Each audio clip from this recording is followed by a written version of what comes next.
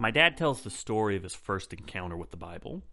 He was a young kid, and he found one at a garage sale for about 50 cents. The seller was so surprised to see a young kid interested in it that he gave it to him for a quarter. So he rushes home, he starts reading it, and he wants to find out what the big deal is with God and everything. And the first few chapters, they just blow him away.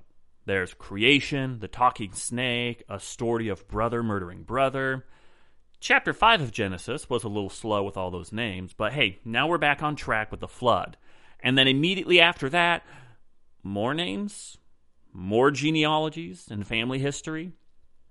So as any kid, and honestly as most of us would do, he starts flipping through the pages, and lo and behold, he discovers that there's a whole new part called the New Testament. And how does this part of the Bible begin? The book of the genealogy of Jesus Christ, the son of David, the son of Abraham. So he tossed that Bible aside and didn't do anything with it for about another decade. It's called the greatest story ever told, but the life of Jesus has a pretty tedious start. Why is God so interested in giving us this list of over 30 names, half of which we can't even pronounce? Well, genealogies were incredibly important to the Jewish people, and still are. The promises that God gave to Abraham were for him and his descendants. Belonging to God's people meant belonging to a certain family tree. The promises of God are passed from one generation down to the next. And we can see this clearly throughout the book of Genesis, which has 10 genealogies scattered throughout it. And each genealogy essentially moves the story forward from one big event to the next. From creation to Adam, from Adam to Noah, from Noah to Abraham, all the way down to Jacob and the 12 patriarchs of Israel.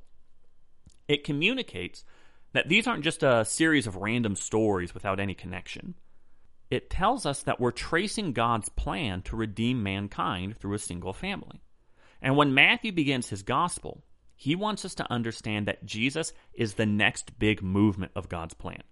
What's more than that, he wants us to understand that Jesus is the fulfillment of the promises given to all those families. The genealogy in Matthew chapter 1 has a number of notable names, and each one has a story behind it. But Matthew wants our attention to be focused primarily on those very first names mentioned in verse 1, David and Abraham. Both of these men were given promises that Israel was still awaiting to see fulfilled. God had promised to Abraham in Genesis 12:3, I will bless those who bless you, and him who dishonors you I will curse. And in you all the families of the earth shall be blessed. Matthew is telling us that Jesus is the one through whom all blessings will flow. And we could look to passages like Galatians chapter 3, verses 7 through 8, where it's written, Know then, that it is those of faith who are the sons of Abraham. And the scripture, foreseeing that God would justify the Gentiles by faith, preached the gospel beforehand to Abraham, saying, In you shall all the nations be blessed. The blessings that God had in mind back in Genesis 12 are finding their fulfillment in the story of Jesus. God had also made a promise to David. In 2 Samuel chapter 7, verse 13, God promises that David will be the father of a dynasty that is established forever. And God says to him in 2 Samuel 7:16 that your house and your kingdom shall be made sure forever before me.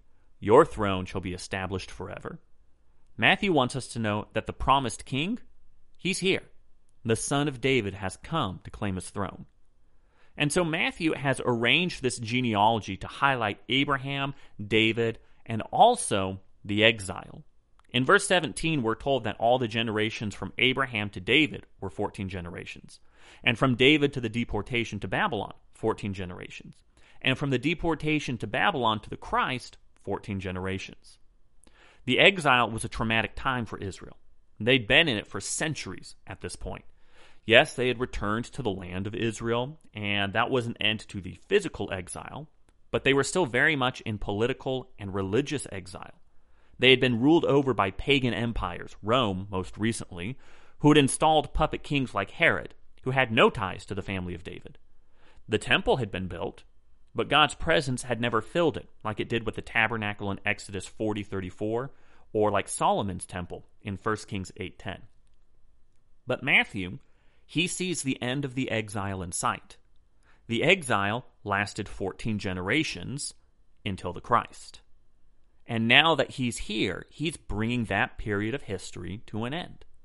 The story of Jesus is the beginning of the end of God's plan of salvation. It's the beginning of blessings for all nations, the beginning of the kingdom of God, the beginning of God dwelling with his people all over again. And all of that is summed up in that genealogy of 30-plus names across 17 verses. What an incredible beginning for an incredible story. Now, as exciting as the opening verses are when we know what we're looking for, most people are shocked about reading how Jesus was born. In Matthew 1:18, we're told that the birth of Jesus took place in this way.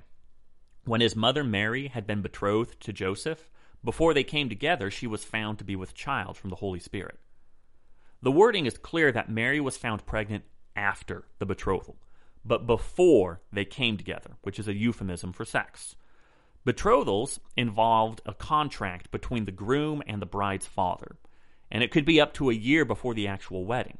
And local customs would dictate whether or not the couple would be allowed to be alone together or not. Galilee, where Mary and Joseph lived, they didn't allow that. And in just about every sense, this couple was married at this point. To break a proposal, the groom needed to write a certificate of divorce. If the groom died before the wedding, the bride was considered a widow. And although the wedding hadn't taken place at this point, Joseph was legally her husband. So you can imagine the scandal when it's discovered that Mary's pregnant. We've kind of been prepared for this ourselves with the genealogy. It contains the names of 4 women, each of whom had some sort of sexual scandal in their life. Tamar was almost burned alive after being accused of prostitution. Rahab was a prostitute. Ruth, while not clearly scandalous, uncovered the feet of Boaz, which is a euphemism for another body part lacking toes. And then we're reminded of the scandal with Bathsheba by not even naming her. Even hundreds of years later, we're reminded that David stole the wife of Uriah. And now we have a young betrothed woman who claims to be pregnant by the power of the Holy Spirit. The genealogy has prepared us to expect God to work through something like this. But that doesn't mean that Joseph, her husband, was on the same page. But Joseph is called a just man. In verse 19, we're told that her husband, Joseph, being a just man and unwilling to put her to shame, resolved to divorce her quietly. Joseph could have declared the matter publicly in front of a judge, disowned Mary, gotten his bride price back, and kept the dowry. But instead, we're told that Joseph was a just man and would have signed a document between at least 2 witnesses without making a spectacle out of it. Being a just man, he may have been unwilling to keep the dowry as well. And so even though he had reason to make her a public example, he decided not to slander Mary. And after God had told him in a dream not to fear taking her as his wife, he did so. He knew that she was righteous, but not everyone else did. So he took on the public shame and reputation of not being able to wait until the wedding day. Or even worse, that he was raising a kid that some other man had made. God didn't only have Mary in mind when thinking of who Jesus' earthly family would be. Joseph would have been a fitting father. Joseph was willing to go through all of this because of what he was told in verses 21 through 23. She will bear a son, and you shall call his name Jesus, for he will save his people from their sins. All of this took place to fulfill what the Lord had spoken by the prophet. Behold, the virgin shall conceive and bear a son, and they shall call his name Emmanuel, which means God with us. Jesus is the answer to the hope of Israel. He is God returning to be with his people, to forgive them of their sins so that we can draw near to God. As in Isaiah, a child was given as a sign of hope, now Jesus is given so that we can claim that God is with us.